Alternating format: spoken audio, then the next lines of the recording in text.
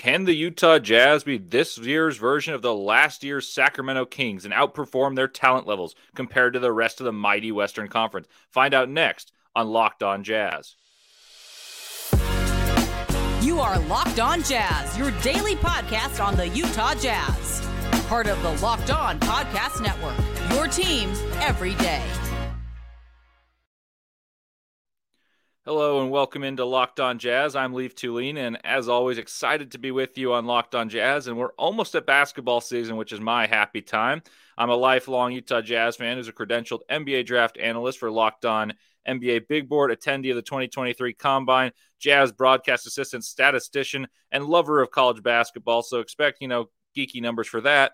But today, the geeky numbers come back that you're accustomed to and love with David Locke. I'm going to delve into some geeky numbers of my own and break down why the Utah Jazz can outperform their talent level and maybe compare them to a team that overachieved last year in the Sacramento Kings. Thanks for making Locked On Jazz your first listen every day. And remember, you want us to grow. The best way to do so is listen on all our platforms, including YouTube at Locked On Jazz, where the best way to help us grow is comment anything below. And today's question is, can the Jazz be the surprise of the West this season, and how so? I'd love to see your reactions, and I may not respond to them, but I do read them, and I appreciate those of you who engage in this and all of you guys who listen. All right, in the first segment, I'll compare the talent of the 2023-2024 Utah Jazz with that of the third-seeded Sacramento Kings from last season and give us a pitch as to why the Jazz could be this year's overachiever and how it can happen.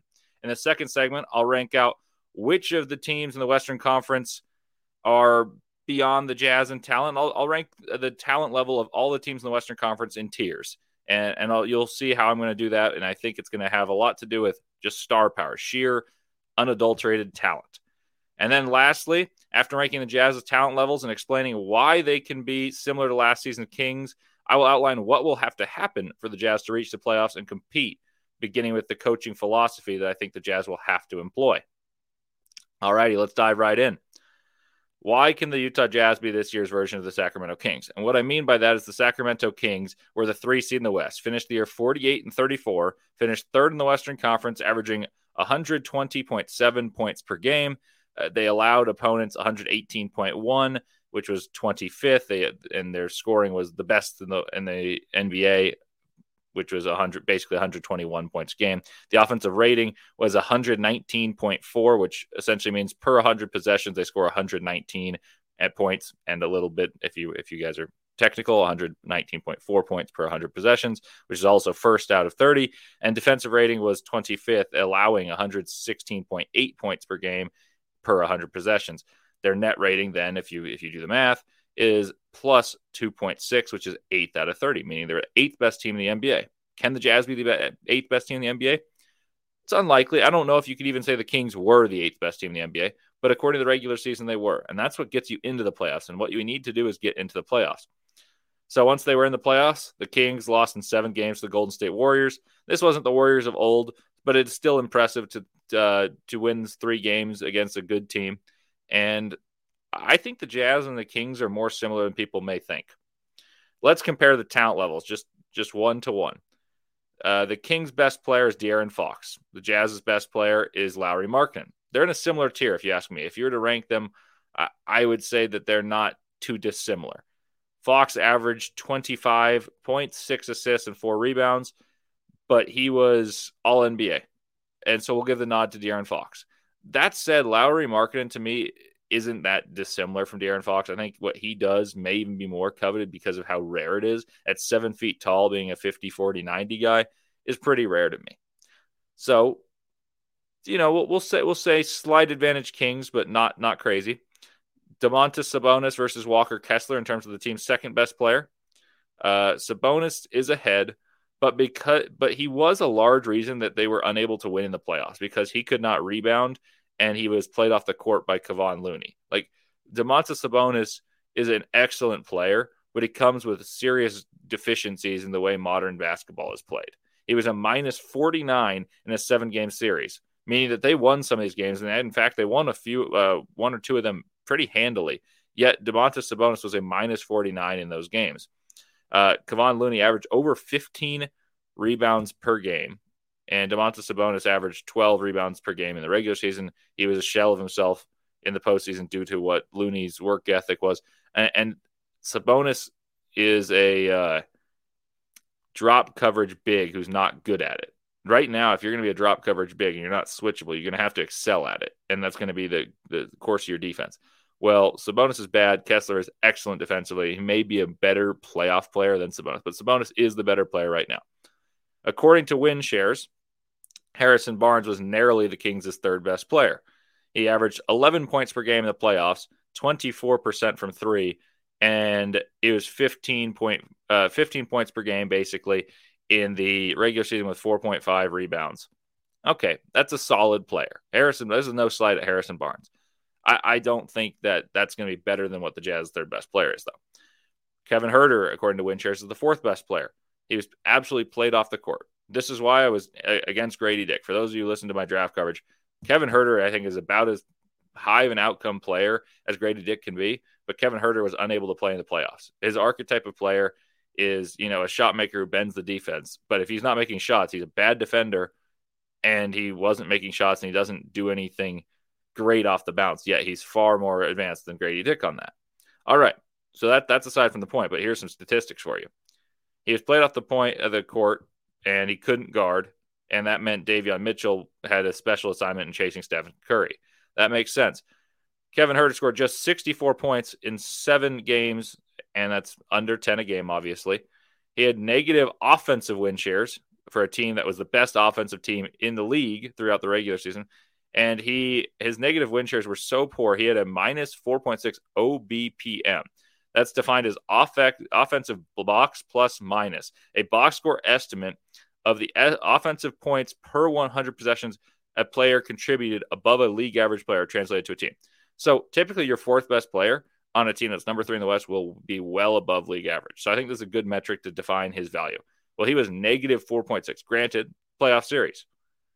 But you need your playoff series. You need a player to be a good performer in that. And Kevin Huerter was far from that. In fact, he was played off of the court. And then he shot 20% from 3 in the playoffs. He's one of the better shooters in the NBA throughout the regular season. I think the Jazz have 4 players better than Kevin Huerter on their roster.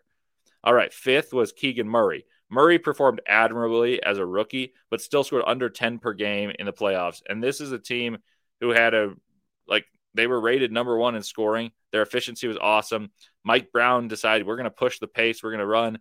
And Mike Brown's been a defensive coach, but I don't even think he was able to implement his defense. He was like, you know what? This team is not going to be good defensively. Let's just run. I think the Jazz have the capacity to be good defensively.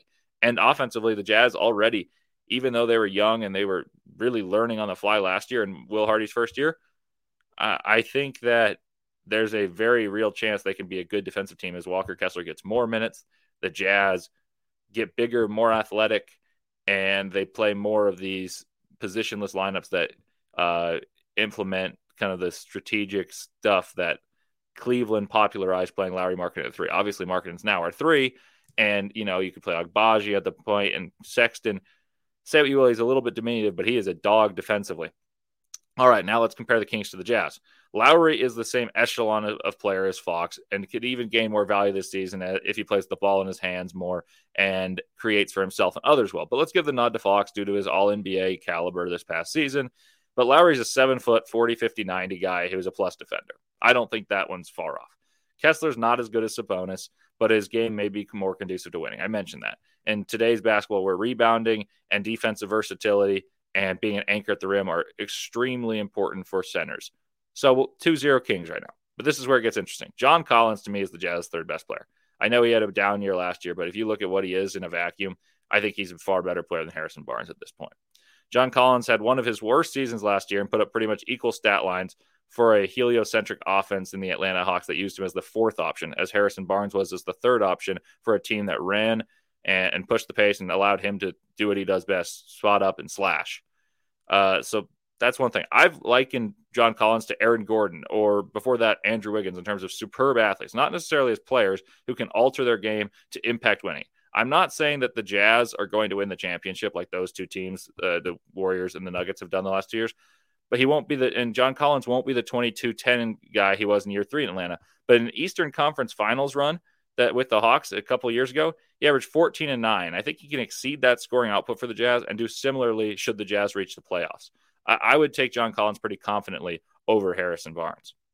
Kevin Huerter is number 4 for the Hawks, and Jordan Clarkson is number 4 for the Jazz. I would argue Clarkson is better just from watching, but I watched the two play for years. I watched tons of basketball. But for those of you who need stats, here you go. Clarkson averages 17 points per game in the playoffs as a member of the Jazz.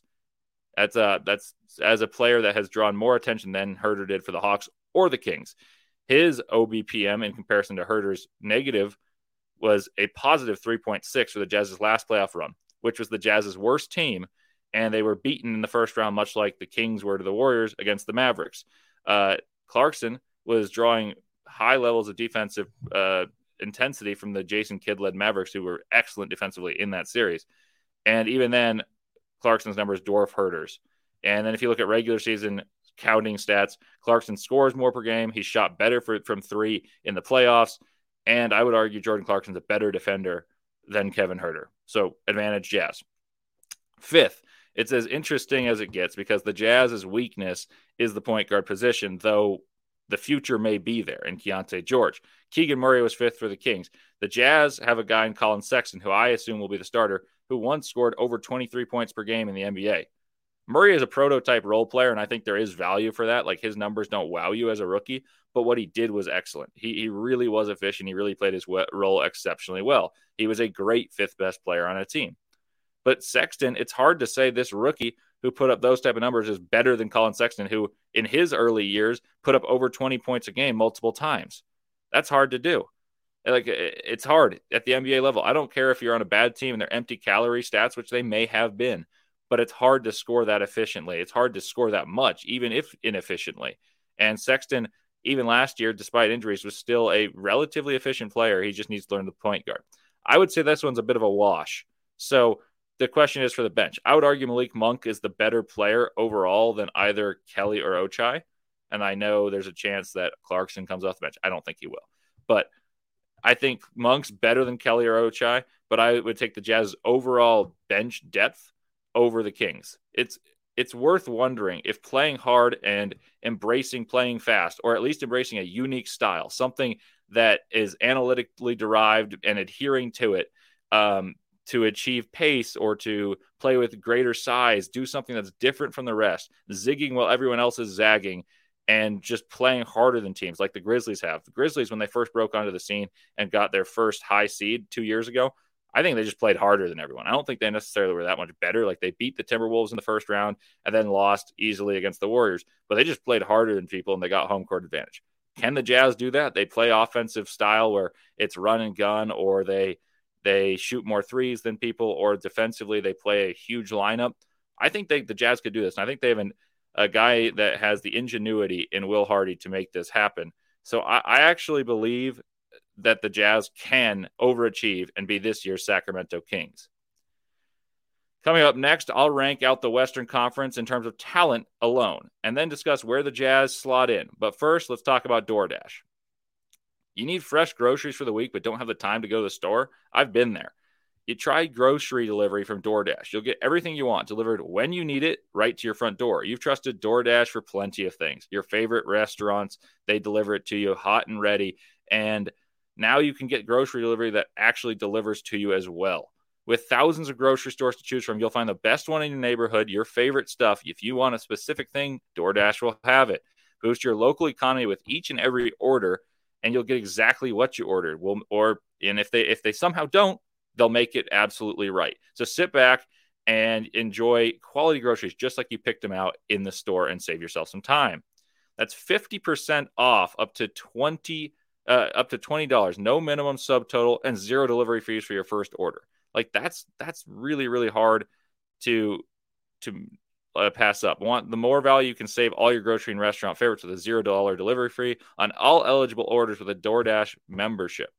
Get 50% off your first DoorDash and order up to a $20 value when you use code LOCKEDONNBA at checkout. Limited time offer, terms apply. That's 50% off up to $20, no minimum subtotal, and zero delivery fees on your first order. Pretty awesome deal. Get the DoorDash app on your app store and enter code LOCKEDONNBA. Don't forget, that's LOCKEDONNBA for 50% off your first order with DoorDash.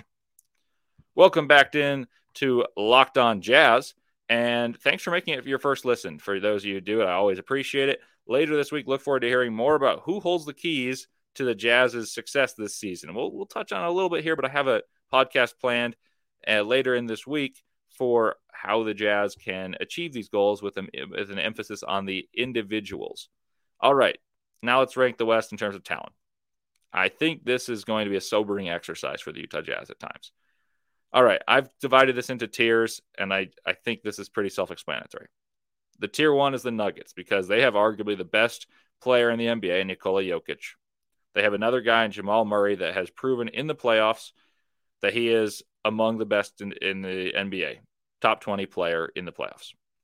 They have plenty of other players in Aaron Gordon and of course, Michael Porter Jr., and players that support Nikola Jokic to what he needs support with admirably and well. Defending champions. I think that one's easy. The Phoenix Suns, I think, have the most individual talent, but they have the least depth. Kevin Durant is still phenomenal. If you were to ask me personally, who's a better player between him and Nikola Jokic, I'd probably still take Kevin Durant if he's healthy. Kevin Durant, to me, is exceptional. Don't necessarily like him, but his talent is regardless unbelievable. Kevin Durant, Devin Booker, Bradley Beal. 3 of the most talented scorers in the NBA, all on the same team. That team's going to be a handful. Now, how do they support them? I'm not sure. That team's more talented than the Utah Jazz. The Los Angeles Clippers, that's the end of tier 1. The Los Angeles Clippers are the last team in tier 1. Kawhi Leonard is still phenomenal when he plays. Paul George, same thing. This team is filled with guys that defend, that have length. I mean, Terrence Mann, the Jazz know exactly what he's all about. He's only gotten better, and you can make an argument he's like 5th or 6th best player.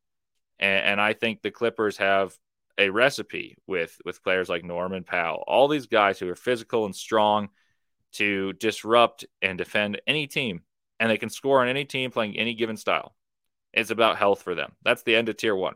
Tier 2, the Los Angeles Lakers and the Golden State Warriors. The Los Angeles Lakers have 2 premier superstars. Even though LeBron James is aging, he is still unbelievable. Anthony Davis, despite his injury woes, when he is playing at his best and he is healthy, he's among one of the best players in the NBA. And they have supported their cast very well. Austin Reeves went on the FIBA tour and made an absolute name for himself. He was phenomenal. Rui Hachimura played excellently in the playoffs. The Lakers surrounded their cast with depth. The Jazz fans know Jared Vanderbilt. He fit very well with that team. And the Lakers gained more and more depth, and they were just a Western Conference Finals team. It's hard to argue with them being more talented than the Jazz. As for the Warriors, I think they're declining, but Stephen Curry is a game changer that the Jazz do not have. Stephen Curry, Klay Thompson, Draymond Green. That's the core. There's more there, though. Andrew Wiggins is really, really good. Andrew Wiggins and Lauri Markkanen aren't that dissimilar as players. Lowry, to me, is better at this point, but Wiggins was just what put them over the top to win a championship not too long ago. Chris Paul is also there, and I think there's going to be some acclamation. Kevon Looney's a phenomenal role player. I'll be curious to see what the Warriors are. I think they got some youthful pieces, and if they grow, they could maybe contend. But that's a team that's more talented than the Utah Jazz at the top end. That's the end of tier 2. Now we're into tier 3. I've got the New Orleans Pelicans and the Memphis Grizzlies. I have in asterisks here that the Memphis Grizzlies should finish higher than where I have them. That would put them at the 7th best team. Ja Morant does miss some time at the beginning of the season. They added Marcus Smart. Jaren Jackson Jr. has taken a lot of criticism for his lack of rebounding in the FIBA, but he's the reigning defensive player of the year. He's a stretch 5 who can space the floor, knock down threes, defend, and play a ton of minutes if he's not fouling, and really influence the game for all the minutes he's on the court. Desmond Bane is a near all-star who shoots the lights out, and the team has a lot of players that know their role. That's a better team. The Pelicans, I know, didn't make the playoffs and actually weren't that good. Zion Williamson is unreal when he's playing. His efficiency, and the teams know he wants to go left. Everyone knows it. Can't stop it. Brandon Ingram is one of the most underrated players in the NBA to me. He's someone who scores 23 to 26 points a game, gets you 5-6 rebounds, 5-6 assists, does so on good efficiency, and tries hard on defense. Trey Murphy is hurt for the beginning of the season. I think he was going to be my most improved player of the year candidate, one of the best shooters in the NBA, 3-and-D up-and-comer. Herb Jones, phenomenal defender. CJ McCollum, stalwart, heady veteran guard who knows how to play and will guide them when they're uncertain. They still have Jonas Valanciunas. They still have got a depth on their bench, and they have a good culture under Willie Green. That team, I think, will be good this year. I wish Trey Murphy weren't hurt, though. That would be one of my favorite teams to overachieve. Next tier, you're in tier 4. Got the Oklahoma City Thunder. They made the play-in last year. They're young. They got a critical piece of talent coming in Chet Holmgren, along with another rookie in Casey Wallace. Shai Gilgeous-Alexander is sensational. First-team All-NBA caliber player. And the Jazz don't have one of those. And the Jazz don't have the depth of talent that the Thunder have, even if it is youthful. Dallas Mavericks, Luka Doncic. Luka Doncic has played 5 years in the NBA. He's 4 times been All-NBA. Pretty unbelievable. That's all I really got to say about the Mavericks. I don't love the rest of their roster, but they are getting better. They're fitting him with more pieces that are conducive to winning basketball in Dallas, in getting, especially the rookie. I think Derek Lively is going to make a difference this year, but that doesn't really tilt the needle. It's just Luka Doncic.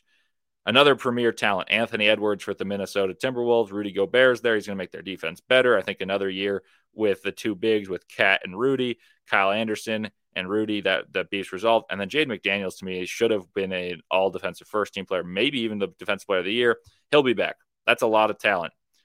The aforementioned Sacramento Kings are the end of tier 4, just because they've done it more than the Jazz. I think the Jazz are just as talented as the Kings, but that's the end of tier 4. Now that's where the Jazz fit in. Okay, so let's count that up. 1, 2, 3 in tier 3, 1, 2 in tier 2, 1, 2 in tier. So that's 7 teams, and then there's 11 teams if you count the Kings ahead of the Jazz. So to me, the Jazz are either 11th or 12th most talented team in the West. And then that rounding out the rest of the West is the Rockets, the Spurs, and the Blazers. Quite frankly, the Rockets and Blazers don't have horrible rosters. They just don't have the intention of winning yet. The Rockets might. I just don't believe in it yet. And so how you're asking me, how can you say this team could be third in the West or make the playoffs and overachieve like the Kings, but be the 11th or 12th most talented team in the West? I don't know if the Jazz can do what the Kings do, but I think if the Kings did it last year, why can't the Jazz? The one difference is the Jazz don't have top-end talent. They've got good depth. I think the top-end talent in the West this year is better than it was last year, so maybe harder for the Jazz. But I do think the Jazz have the capacity to do it, and I'll touch on that. But let me just address why, for those of you who are saying, well, now you're hating on the Jazz's talent, even though you just said they could be a top seed. Well, the Jazz's best player is Lauri Markkanen. He's a top 25, top 30 player in the NBA. But these teams all possess higher-level NBA players, and I'll just rattle them off.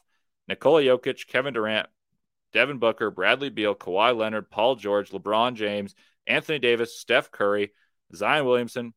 You can make an argument for Brandon Ingram, Ja Morant, Jaren Jackson, Shai Gilgeous-Alexander, Luka, Anthony Edwards, and De'Aaron Fox. So that's 15 players that are ahead of the Jazz's best player in the West. And then the Jazz's second best player is also in his second year and will need to grow quite a bit to make this leap. I think it's possible. I really do. But that's a hard thing to ask. So the Jazz's future is also in the backcourt. So I think the Jazz, though they have a chance now to compete, make the playoffs, overachieve, maybe even be a higher seed than I even perceive as possible, it's possible. But I also think that the Jazz's current levels of talent are solid, but what the Jazz have looking forward down the pipeline is more solid. They're more well set up to contend down the future. They're not contenders now. We don't disillusion ourselves to believe that. And if you do, good for you. I wish I was on the same juice as you guys are. But the Jazz's real chance is more in the future, and the Jazz's future at the guard position is just a few years away. Keontae George. That's the answer. Maybe he'll get there by the end of this year. That'd be awesome. But when your future that's going to be man in the rock isn't there yet, to be able to say, you know what, we could feasibly be a playoff team already is not too shabby whatsoever. Speaking of the capacity to make the playoffs, I'll explain what I think needs to happen for the Utah Jazz to be a playoff team and to overachieve and outperform their talent level, a la the Sacramento Kings from a season ago. But first, a word from Murdoch Chevy. Murdochs have been in Utah for over 80 years. Chevy is as American gets. If you think of a truck driving down the road in any of those old movies you watch, it's probably a Chevy, and it totally is. Located in Woods Cross and Logan, there's a great lineup of trucks, a bevy for you to choose from the Colorado to the Silverado. And you can look at anything in between. Go to the website and see all the latest details, and they keep their website up to date so you can see what's available, what the prices are, when it's available, and everything in there and in between. There's also an amazing lineup of SUVs with the Tahoe, the Suburban, the Blazer, the Equinox, and the Trax. I've seen all of these, and the people at Murdoch are awesome. So go check yourself into one of these Murdoch Chevys in either Woods Cross or Logan, and let me know what you get. I'm very curious, and let them know you're a Locked On Jazz listener. All righty, welcome back into Locked On Jazz. What seed are the Jazz going to be? What is the timeline for success for the Utah Jazz? These are all questions you may be asking yourself after my kind of diatribe about whether the Jazz have top-end talent, where I basically said they're the 11th or 12th most talented team in the West, and I fully believe that. That doesn't mean the Jazz don't have the continuity or the belief that they can make the playoffs. In fact, I believe they can. So how can we accelerate that timeline and get the members of the Jazz that will be here for the foreseeable future playoff time? It's invaluable. Will Hardy, that's my first answer. Will Hardy will have to put his team in advantageous positions, whether it's analytically derived, like you think of the Houston Rockets where they shot a ton of threes and they switched everything. I don't know if they'll be that extreme in that, but it's got to be something creative and unique almost, where the Jazz have to be on the cutting edge and get themselves advantages so they'll be super efficient offensively. I think offensively is where this will be the most important for the Jazz, because if they can be good offensively, they have an eraser in Walker Kessler defensively, and I think the Jazz will take natural strides on the defensive side of the ball. So how does that happen? Just using my intuition and what I saw in Summer League, and that's not necessarily a perfect representation, but I think this is true. I think the Jazz are going to need some unique intricacies to what will be their offense and maybe be ahead of their time.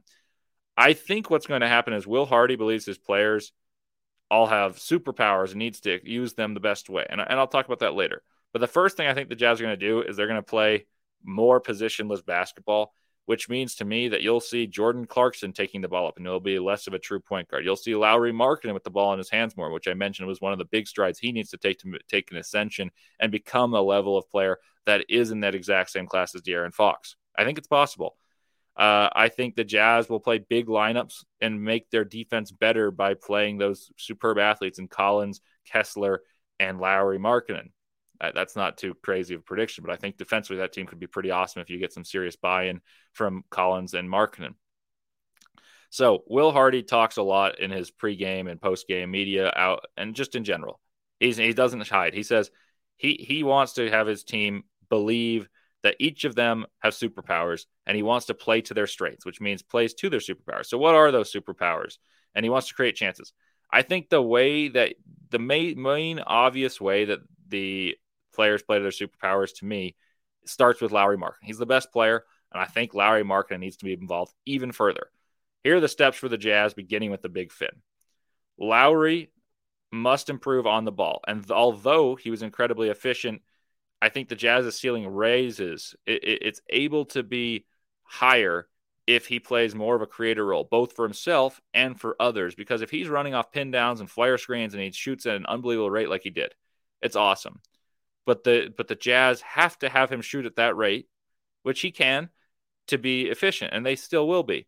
But if he's able to create for others and be efficient, it puts so much more stress on the defense to defend a 7-footer who's operating, whether it be ball screens or actions, in which the way of success to me is a little more difficult to organize. But I think that's what Markkanen has to work on in order to stress defenses more.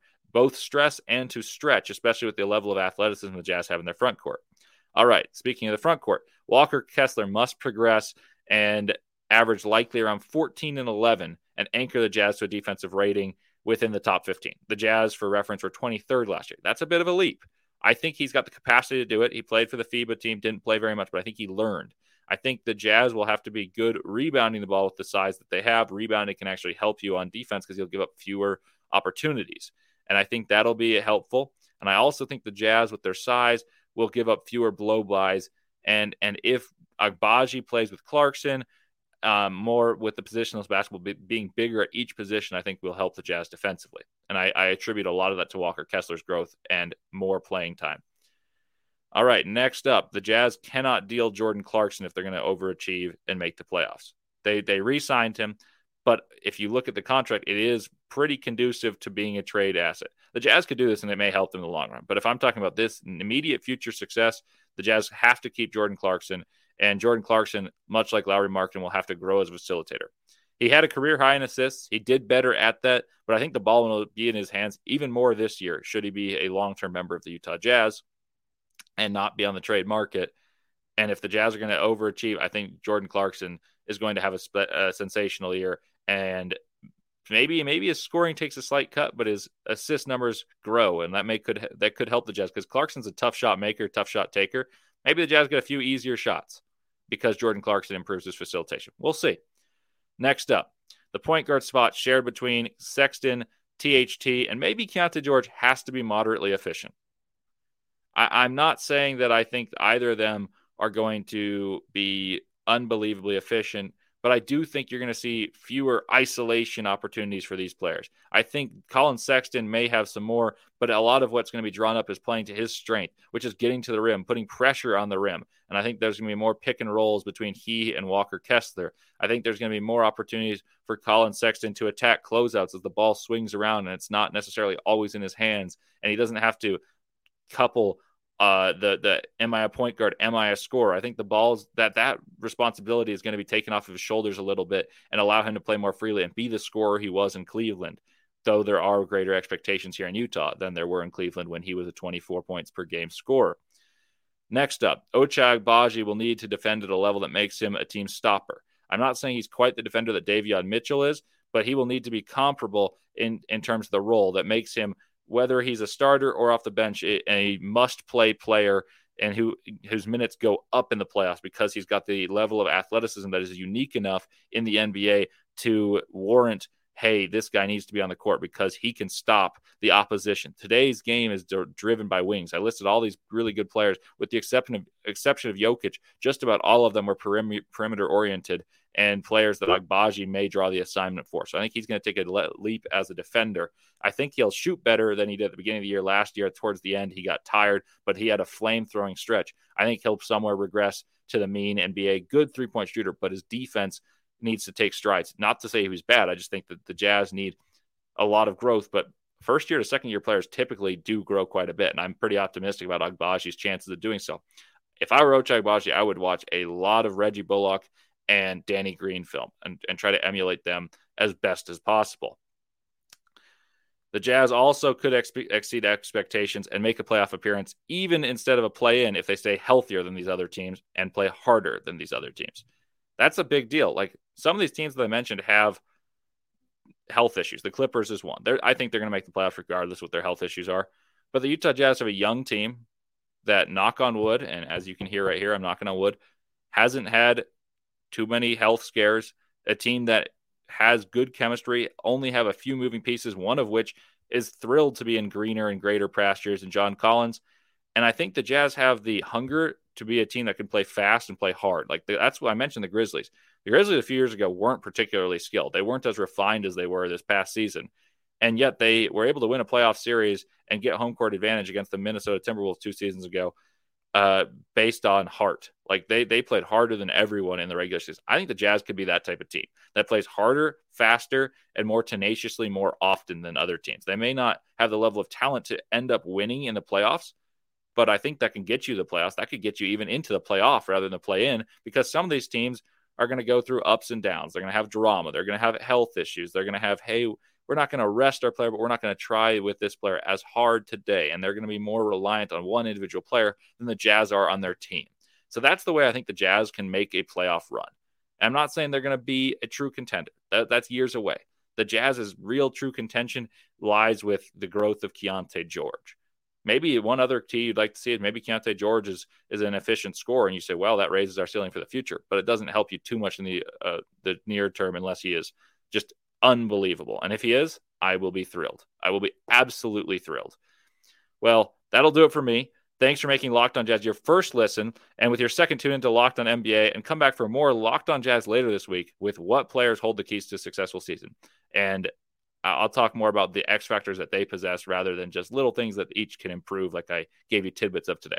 Thank you for listening, and let me know again in the comments below what you think of this Utah Jazz team and how they can overachieve, if they can overachieve, or what your expectations are. Maybe my expectations are a little more tempered than some of yours, and this isn't considered overachieving. So please let me know. And as always, go Jazz.